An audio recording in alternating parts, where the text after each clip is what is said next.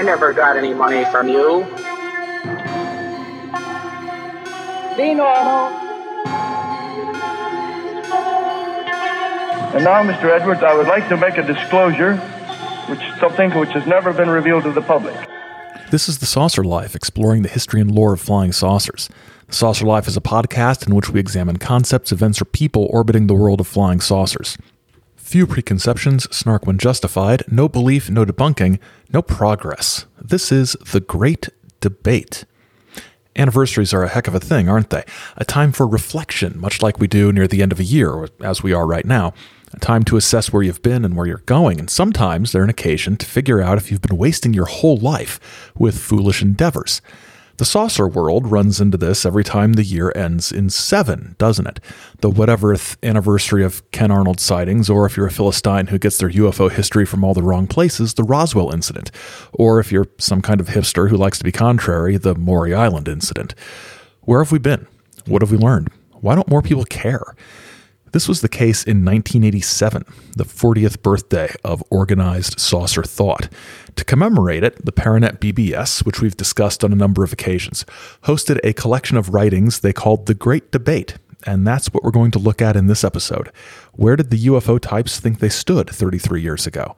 I'm not going to draw any comparisons to the present day, but I won't stop you if you want to. So, we're going to begin with the introduction to this debate, in which Jim Spicer, one of the coordinators of Paranet, lays out the ground rules. As you listen to the way this is going to run, I want you in your minds to imagine how this would or would not translate to present-day UFO culture. In April of 1986, I attended the 10th anniversary convention and banquet of the Committee for the Scientific Investigation of Claims of the Paranormal, SciCoP. There I sat next to a charming gentleman named Lucien Kemble, who told me, to my surprise, that he was a Franciscan monk. His skeptical attitude toward the paranormal stems from his desire not to see the true works of God and Christ get lost in a flurry of meta-magical fluff and nonsense. As an accomplished stargazer, he views the beautifully integrated mechanics of the universe as the one true paranormal occurrence. In our correspondence, I raised with him my disagreement with SciCoP's attitude on UFOs. Something is going on up there, I told him, and science is missing the boat. Rather than sneering at me condescendingly, as others have, he very politely and with genuine curiosity asked me my reasons for believing this. It was then that the idea of a public electronic debate on the subject occurred to me. The 40th anniversary of the traditional beginning of the UFO era presents an appropriate time frame for a reasoned, objective discussion of the UFO issue, especially whether UFOs represent a genuine opportunity to add significantly to our knowledge of the universe, or are simply a figment of the collective imagination. As Paranet is philosophically neutral territory, a sort of electronic Hyde Park of the paranormal, what better venue for such a discussion to take place? Here, therefore, begins the second Paranet debate, UFOs, 1987. After 40 years, have we got anything? I'll begin the debate with a brief article, which will be posted here and submitted to Father Kemble for his reply. Copies of the submissions will be sent to various others in the field, skeptics and believers alike, for their perusal and possible response. In addition, all Paranet users are invited to participate. The fruits of the debate will be stored in the Paranet library for reference by future generations of truth seekers. And now, let the debate begin. There's some interesting stuff here where Spicer really sort of shows his hand. In a good way, mind. I'm not implying that he was being dishonest or anything. He thinks it's time for reasoned, objective discussion of the UFO issue, which really struck me because there's a bit of an implication there that there hadn't been any reasoned, objective discussion up until 1987. There's an opportunity for a cheap shot there, but I'm not going to take it. Instead, what I'm going to observe is the fact that nuts and bolts serious ufology is often very like kids playing a game, doing poorly and constantly demanding do-overs. The Condon Committee obviously wasn't reasoned or objective, nor was Blue Book, nor Sign, nor Grudge. No, if they were, they would have taken UFOs more seriously. Obviously. Didn't count. Do-over. To be fair, this sounds like a pretty civilized way of trying to hash out some ideas. Today, there'd just be a fight on Twitter. Now, 10 to 15 years ago, I can see this sort of thing happening as part of a blog. And some aspects are, let's say, firmly 20th century. And it wouldn't be the Saucer Life if I didn't highlight the technological differences from the time. These are the specific instructions on how to participate. You can submit a response by typing it on an ASCII word processor and uploading it to Section 1, Ufology, or if it is less than 2,000 characters, simply post it to the message base. Non-users can simply send a typewritten submission of up to 3,000 words to Paranet, P.O. Box mumble something something, Fountain Hills, Arizona 85268. If you happen to have access to IBM formatted disks, you can submit them in that manner as well. That's just a little bit of fun. Less fun is the post Spicer made to kick off the Great Debate. It's titled Ufology. After 40 years, still no respect. Let's take a look at this. On June 24th of this year, we will mark the 40th anniversary of the start of the present flying saucer era. No subject has captured the imagination or sparked so much controversy as the UFO phenomenon. It's been characterized as the silly season that wouldn't go away. Don't worry, I'm not going to be interrupting after every sentence, but this is something that's very interesting and a little bit frustrating. First off, he puts flying saucer in fake emphasis quotes, which you know is one of my irrational hatreds. Worse, I really don't like his use of the passive voice. It's been characterized. Who characterized it this way? I don't want to go all Wikipedia, but I think there's a giant citation needed tag there, especially since he puts silly season that wouldn't go away in quotation marks as though it's a direct quote from somebody in particular. Maybe this is a reference I'm not getting, but just from the first three sentences, I'm sensing a touch of straw man arguing, possibly in our future. Okay, let's keep going. More Spicer.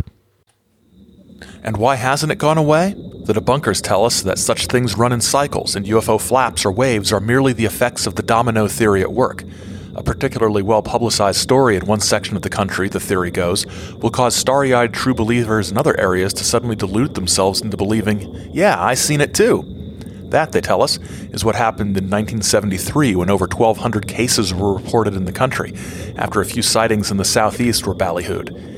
Yet here we are in the year of the UFO, with 3 major books on the market, Shirley MacLaine preaching the gospel of Our Lady of the Pleiades, and a Japanese airliner serving French wine to gigantic flying walnuts. Where's the flap? In the first 5 months of 1987, the UFO Information Service has recorded only 27 sightings. Again, the vagueness of his evidence irks me a little bit. The debunkers tell us such things. Which ones? And I get the point he's trying to make about the argument that UFO flaps are the result of well-publicized sightings causing people to report sightings, but I'm not sure you can really compare 1987 with 1973. I mean, it was only, I can't do math, but 14 years? 14 years difference, but things had changed. It wasn't the same world. And I'm not sure if just his one citation of that one UFO call-in hotline is the best point of comparison. And I really need to find out more about the Japanese airliner serving French wine to gigantic flying walnuts. The first time I read that sentence, I was concerned that Spicer was having some sort of neurological event that was causing some kind of aphasia to cause him to say things that didn't make any sense. What does he say next? Isn't it possible that the cyclical nature of UFOs is a characteristic of the phenomenon itself and not of our collective attunement? Such questions as this need to be addressed more honestly by those who tell us there's nothing new in our atmosphere. Explaining UFO sightings is one thing. Obsessive debunking is quite another. The rise of organized skepticism has raised negativism to a new art form. I call it the discount muffler theory of ufology because I'm reminded of the TV commercial where 2 chimpanzees are banging on a muffler to get it to fit on a car it was obviously not designed for. The debunkers constantly try to hammer the facts into place in order to get them to fit in a given situation. I absolutely agree that excessive obsessive debunking is not great. However, his illustration of the discount muffler theory of ufology could just as easily apply to fervent UFO believers. The message of this new negativism is clear. Those of us interested in UFO research are nothing but childish, uneducated, anti-intellectual twits who should probably go home and watch reruns of Star Trek. To be truly intellectually chic these days, one must not let one's mind entertain such silly notions. While a few skeptics grudgingly acknowledge the scientific competence of some ufologists, the majority are characterized as unworthy of their letters, and those of us below the doctorate level are made to feel sympathy with the witches of Salem. I envision a near-future bumper sticker that says, "Kill a believer for Psychop." Given that ufology and mainstream science share a common ancestor, namely curiosity, the question must be asked, is all this abject negativism truly in the best interest of science? Perhaps the debunkers are right, and there really is nothing new under the sun. How has it harmed anyone to wonder, to look further, to investigate? One gets the impression that the skeptics would prefer us all to pack up our Geiger counters, our VCRs, and our autographed copies of Communion and go home, never to whisper the phrase, UFOs are real. Okay, what if we complied? And what if we were right in the first place, but never found out? How great the loss to science.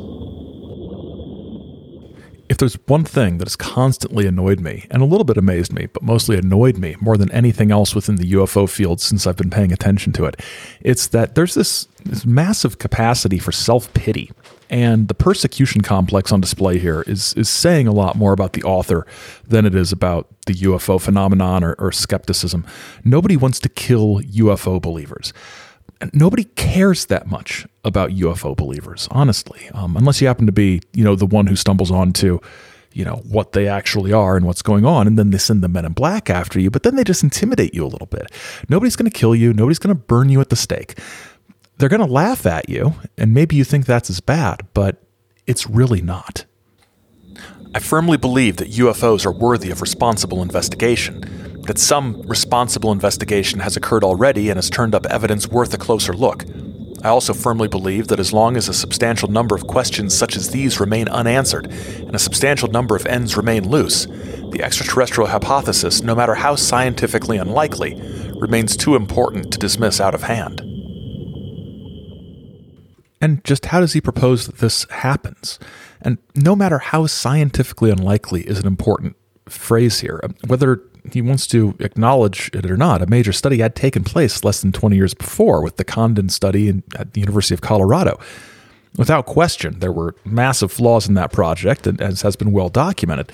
But how exactly do you go about answering these unanswered questions and tying up these loose ends on the basis of his words, the unlikely possibility of the extraterrestrial hypothesis? How do you do that in a way that is recognizable to other scientists as science? The idea that no matter how unlikely, we have to keep looking as long as there's even a hint that something might be going on. I'm not sure that's, in a practical sense, a road we want to go down. He has one last sentence for us. There, I've said it. Get the stake ready for another witch. Oh, settle down. Next up, we have an entry entitled No Longer a Time to Debate by a Ralph Toscano. My ignorance is showing, but I'm not entirely sure who Ralph Toscano is behind someone who posted regularly on the Paranet BBS. Given that he thinks it's no longer a time to debate, one wonders why he's bothering to engage in the debate, but no matter. Let's see what Ralph has to say. There exists the possibility that the UFO phenomenon is far stranger than we are led to believe. The UFO buff considers each case as authentic, and that the Space Brothers are here for our redemption. Then on the other hand, you have the hardcore skeptic. His major focus is to see that all the people who have a UFO experience are discredited at whatever cost. Last, and perhaps most important, you have the concerned investigators, who unfortunately are stuck between these warring factions, and sometimes being pushed into one of these camps without any consideration for his true expertise. That may be the most egregious oversimplification that I've seen in a long time. At least that's what I thought at first. But I think Ralph Toscano here is doing, actually, something interesting, whether he realizes it consciously or not. What he's doing is framing things so that everybody who is neither a contactee on the one hand, nor the president of the Phil Klass fan club on the other, gets to be considered a concerned investigator with true expertise. Just part of the long history of people involved in UFO fandom being desperate to cast themselves in a role they aren't really qualified for. Reading books about what investigators have done does not make you an investigator. I feel that the strangeness of this phenomenon is not entirely centered around the extraterrestrial hypothesis. I think that for the most part, it has been the government of each country that has made this phenomenon so mysterious. If you go on the premise that the documents recovered through the FOIA are legitimate, then these materials speak for themselves. The U.S. government is obviously up to some clandestine operation designed to suppress or discredit any individual victim to a UFO experience. and the documents go much deeper. There are hints that the government actually has in its possession assorted space debris totally alien to planet Earth. Even if these documents prove to be bogus, and we have no reason to think they are, then we must turn to the many incidents in which irrefutable physical side effects are our best evidence. The whole phenomena is not going to go away. It has been around longer than the 40 years we acknowledge. There are many passages in the Bible which describe strange lights, or even vehicles that parallel the incidents that occur today. These occurrences continue throughout history. And this is typical UFO buff stuff, government cover-up stuff, and we need to be skeptical about whether the results of FOIA requests are legitimate, but anything that reinforces our viewpoint is totally worth just taking on trust, right? Looking at this paragraph and the way it veers wildly from government documentation to parallels between the Bible and present-day UFO events, I have come to the conclusion that whoever Ralph Toscano is, he needed an editor. One last paragraph from Ralph. It is no longer a question of if there is something happening here, but more a question of what is happening here. Since we cannot rely on our military, or even our government for that matter, any information must come from other sources inside these communities. It is time for an operation such as Blue Peace to swing into action. Let's get the congressional hearings started now. All the skeptics will be needing a change of shorts when this happens. Since we can't trust the government or the military, we need to rely on information from people inside the government or the military.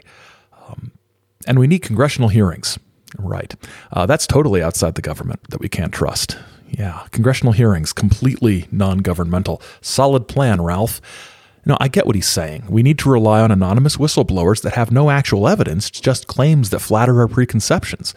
I find it interesting that about a year after the Great Debate, we have the emergence of Bill English and Bill Cooper on the scene, and this is about when Bob Lazar shows up. You can sort of see how people in the field were primed for this sort of thing. They're ready for, people to sort of burst out from within the government that they can't totally trust. At least Ralph was. As for Blue Peace, we'll talk about that in the upcoming Saucer Afterlife episode, because it isn't much, but it was too much to put in here.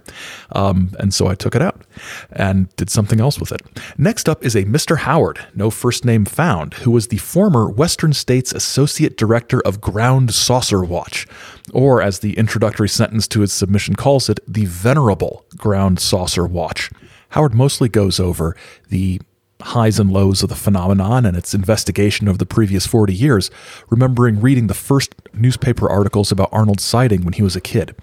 He ends with this. I remember my interest as I read the newspaper account of the Arnold sighting and my immature speculation regarding the account. Man and boy, for 40 years, I followed the continuing UFO reports. I've been air crew and pilot, backyard astronomer and photographer, professionally involved in electronics and computers, yet the interest remains.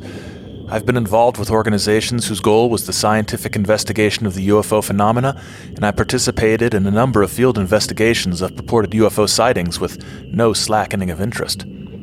Truly, it's waxed and waned with the seasons of my life occupying differing degrees of priority as those seasons have passed, yet the interest still remains. What is the explanation of this enigmatic UFO phenomena? For the unknowns, there is as yet no satisfactory scientific explanation. Do I believe in a phenomena global in nature, respecter of no person or intellect, seemingly oblivious to national boundaries, cares nothing for season or belief, and repeats in tantalizing ways? Sure. I believe that something, as yet unexplained, is happening in the skies over planet Earth, or in the minds of Earth people everywhere, and I would like to live long enough to see this mystery solved. I find nothing objectionable here, which is unusual for me today. I like Mr. Howard, and I think he has the best possible attitude towards this entire thing. I'd like to meet this guy. So far, the people we've looked at here, this is the guy I'd like to actually have a conversation with. And he writes like somebody who's actually trying to write something, and not somebody who's writing something for posting on the internet. This is good. We get to the less good after our customary intermission. Next time, it's time for the Saucer Life Holiday Special. It's currently in production, and I think you'll enjoy it. Well, I hope you enjoy it. Look, you may or may not enjoy it. You can check out past episodes, read some reviews of saucer-related stuff, and support the show at Saucer Life. You can also support us through the link in the show notes. Thank you very much for your contributions in the past. It's much appreciated. We're on Twitter and Instagram at Saucer Life, or you can email us at thesaucerlife, all one word, at gmail.com. You can contact us by post at Chizo Media, P.O. Box 68, Grand Blanc, Michigan, 48480. The Saucer Life is, of course, available anywhere you find podcasts. Okay, we're back with our final entry on the pro-UFO side of the debate. The dang dirty debunkers come up next. This is from a Ted Markley, a frequent poster, and from what I've gathered, a sysop of a UFO BBS that wasn't Paranet. I have done my best to not correct grammatical errors just to give you the genuine Ted Markley experience. After 40 years, have we got anything? By God, if we don't, then somebody's blind. The works of Hopkins and Strieber alone should be enough to convince any normal, unprejudiced group of people. Non-human entities have been and still are taking U.S. citizens by force, disfiguring the bodies and inflicting psychological changes upon them. Had a black, Mexican, Puerto Rican, or any minority for that matter perpetrated what these aliens regularly get away with, there would be lynch mobs searching the hills with shotguns and bloodhounds looking for them.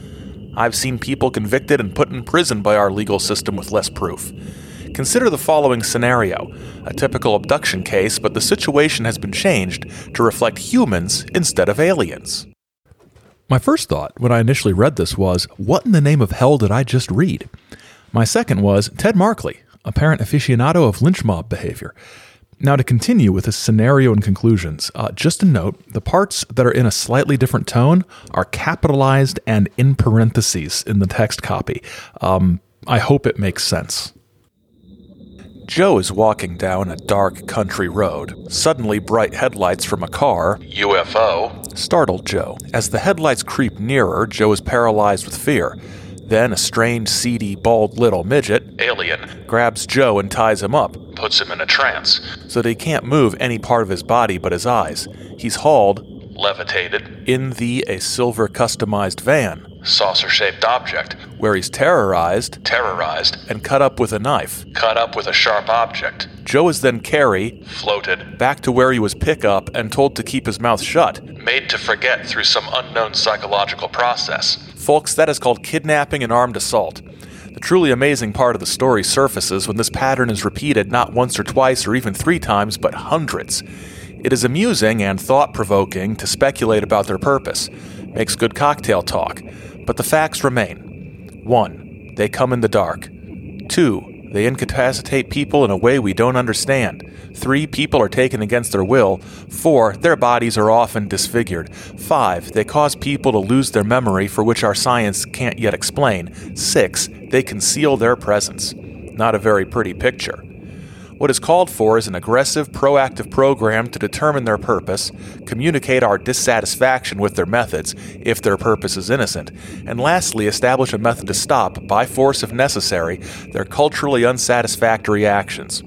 Call me ethnocentric, but when they're here, they live by our rules. Ted, you're ethnocentric. There's not really much to engage with here. Markley is credulous and paranoid and may have anger management issues. I will say that it's possibly of interest that the first person Bill Cooper sent the Krill papers to when he saw them on the Paranet BBS was Ted Markley. That explains a lot. And that basically is the pro side of the debate. Now we'll look at the skeptical contributions to the discussion, starting with Dale Ledoux, a member of Paranet Gamma in Louisiana. There were different Paranet, I think they were called nodes, I'm not sure, but different Paranet nodes, alpha, beta, gamma, delta, gamma, again, sigma, iota, theta, who knows? I never took Greek. He's in Louisiana. Too much of the euphobia smacks of efforts to ascribe near godhood to extraterrestrials and to ascribe to government the time-worn idea that they, it's always the mysterious they, are trying to keep something good from us. I already feel that our country's security is too lax, and if these boys can't keep a secret about a recently developed piece of hardware like the F-19, I really don't think they can keep a secret about assorted and sundry chunks of extraterrestrial hardware stored in some desert warehouse. Of course, these same aliens could also be trying to remain incognito, in which case they wouldn't want the publicity. If that were the case, though, I doubt they'd really be happy about this evidence in the hands of terrestrial authorities. I still contend they'd be able to do something about it. No, not a real Louisiana accent, but the best I could do to try to make these people all sound like somebody who's not me. I think a problem that we're going to have here with the skeptical side of the equation in this debate is that for the most part, the people who are contributing aren't the kind of horrifically outrageous, intellectually dishonest pseudo-skeptics that it would really be more entertaining if they were acting like that, wouldn't it? But we don't really see a lot of the only morons see flying saucers or only people in trailer parks see flying saucers or only the uneducated see flying saucers. No, we've got some good points here that get raised by people like Dale LeDoux. And I was trying to think of why that might be, that we don't see the kind of heavily scoffing skepticism. Phil class is coming up, so we will get some heavily scoffing skepticism. But I think one of the reasons is, for the most part, these people who are taking part in this are willing to engage not only with the question of what UFOs may be, but are also willing to engage with people who have significantly different views on the subject, because they're all in the discussion on a paranormal themed forum. So it's not like, they're going to universities and finding physicists and astronomers and getting their opinions on UFOs and UFO believers. As for LeDoux's comments here, I kind of agree with some of it. If you look at this as a response to the last piece we saw or heard before the break, this sounds like a pretty accurate description of the kind of thinking one often saw in the UFO field at this time, and in times before, and in times since, and today, honestly. And now we have Father Lucien Kemble, a Franciscan friar from Alberta, Canada, and if you recall Spicer's introduction, one of the figures who inspired this debate in the first place. Kemble's contribution is by far the longest of all of them, but very valuable and clear thinking in the sense of some of the important distinctions that he believes people need to make on both sides. For example, he discusses the importance of remembering what the word unidentified means. I've been asked very frequently, with your telescope and viewing of the heavens, have you ever seen any UFOs? Without being facetious, I usually reply, yeah, lots of them. Why, just the other day I saw an unidentified bird flying down the valley, and once I saw a tiny, strange periodic flashing in the sky for which I had no explanation. I know what's behind such questions, the universal confusion over UFOs and flying saucers or extraterrestrial phenomena. It needs repeating ad nauseum that UFOs are, by definition, precisely unidentified, and therefore, even though they demand full examination, they ought not be, but usually are, identified via wishful thinking with an extraterrestrial phenomena, spaceship, alien visitations, etc. The whole piece is very good, and I urge you to check it out in the links that are in the show notes. One final bit from The Good Friar is this. In the UFO extraterrestrial phenomena debate, then, it would seem that there are two extreme camps: the fervent believers with nothing to really back up their assertions, the scoffers who dismiss without any real reasons for doing so. In this, as in so many other areas of supposedly extraordinary phenomenon, one has to be open to full, unbiased research, sifting of facts, ridding oneself of bias one way or the other, and, in general, trying to be as objective as possible. The notion of extreme believers on one side and extreme skeptics on the other is so common as to be almost axiomatic. What's interesting, I think, is that very few people really identify themselves as one of those two extremes, even when they are.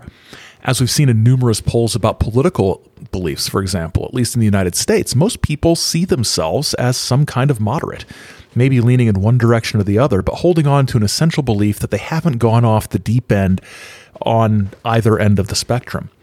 Of course, it's important to be as objective as possible, as Kemble prescribes, but it's difficult to have much self-awareness about this. It's very rare in ufology, or anywhere else, really, for somebody to just come out and say, I have absolutely no objectivity about this whatsoever, and I hope you accept my carefully reasoned conclusions. We all want to be objective. The problem is when people assume they're objective when they're not.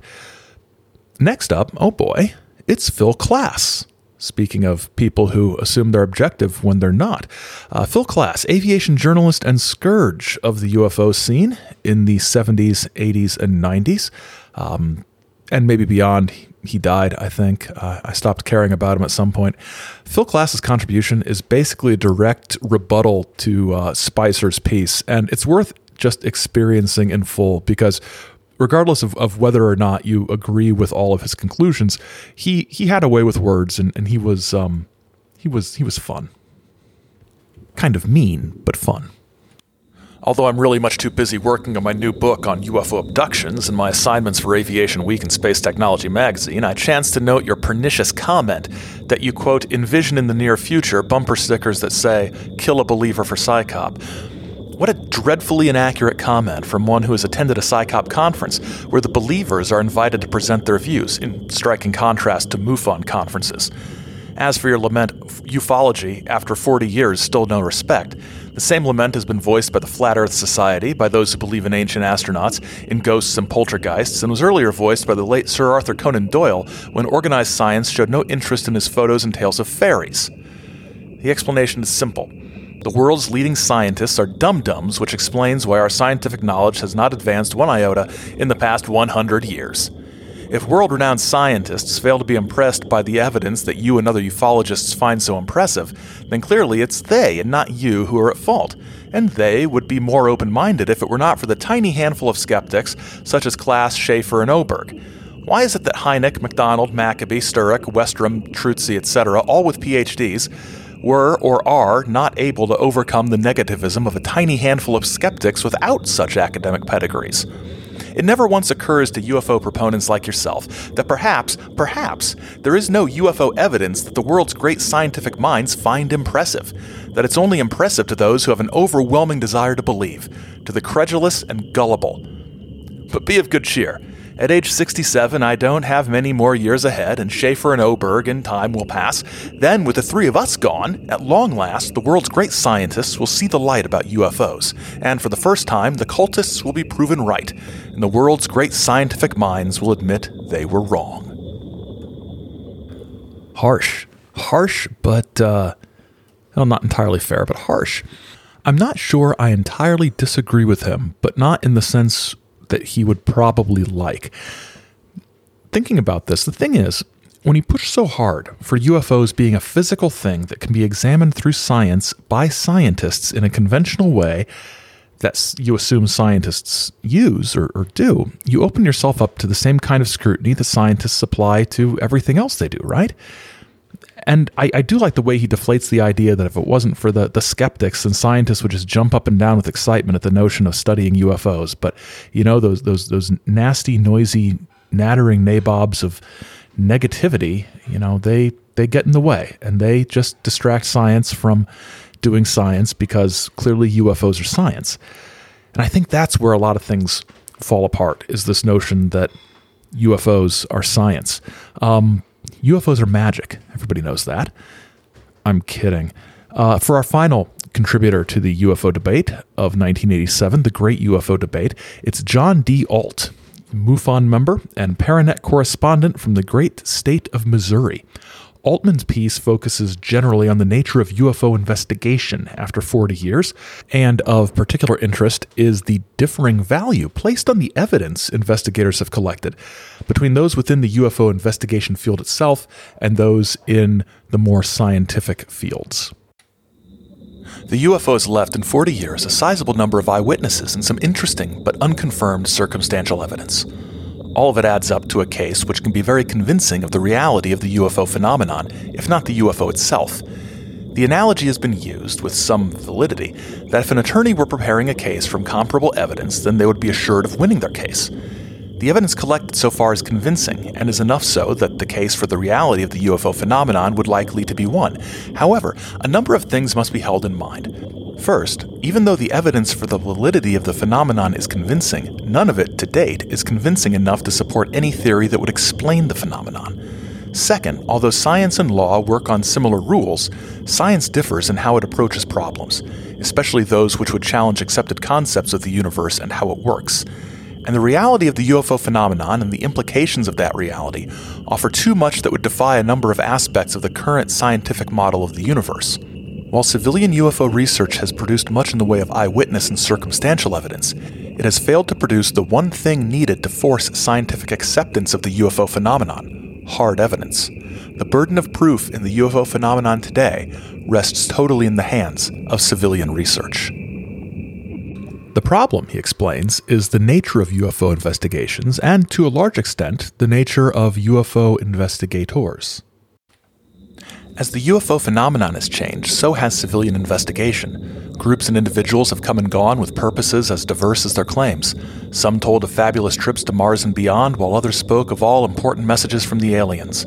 Others sought personal gain and/or attention. Many just wanted to find out what was going on. Although most major groups in existence today are of a more serious nature, the crackpot and those out for personal gain still exist. But even serious-minded research has faced many of the same problems through the years. Although many in the field present themselves as reputable investigators, they are anything but. Many show total disregard for even common-sense investigative procedure. One has to go no further than to scan the number of blatant oversights readily evident in many public reports, articles, and books put out by these investigators. Oftentimes, known facts are ignored, leads aren't followed up, and viable explanations ignored so that a valid case can be built. Often, personal theories, reputations, and pride override the stated purpose of the investigator. Add to this the fact that infighting, feuds, and personal attacks are too often present. It's sad but true that the biggest stumbling block to civilian UFO research has been itself. Remember, he's a MUFON member saying this. He's not, Phil Klass's, housekeeper, chiming in to back up his boss with some skepticism. He's been in this field. The thing is, and maybe I'm being cynical here, is that what he refers to as major UFO groups that are of a more serious nature, and on the other hand, crackpots out for personal gain, the thing is, those two things are really part of a Venn diagram that has a huge overlap. I'm not going to make the cheap joke that it's a Venn diagram that's just a circle, but, sometimes. It's also interesting to note that you could take his summary of civilian UFO investigation and say it about UFO investigation today, 70 years on from the dawn of the UFO era, and you wouldn't be too far off in a lot of cases, except for the fact that there's really only one major investigatory organization that's out there, MUFON. And if you've been following MUFON over the last few years, you know that there's been several ructions going on of various nature. And to say that some of the people involved are crackpots, I think you could do that. I wouldn't say that. I'd use other words that I won't here. But not a lot has changed in some cases. So what needs to be done? UFO investigation has to become more reliable. Infighting must come to an end, and those seeking only to feather their own nest must be ousted from the ranks of reputable investigators. The carelessness of the past and present only plays into the hands of debunkers who wish to portray the civilian UFO effort as an attempt to mislead the American public. Civilian UFO investigation has gained the level of respect it has due to the efforts of APRO, NICAP, MUFON, CAUSE, and many reputable individuals who gave and are giving many hours of work to the purpose of proving the case for the phenomenon. My biggest issue with this is that I'd like to see some citations about who has given respect to civilian UFO investigations. He says they've gained a level of respect. From whom? What evidence of this respect is there? Didn't Jim Spicer, to kick this thing off, say that after 40 years, there's still no respect? So not only are we arguing about investigations and UFOs, we're arguing about the level of respect that exists.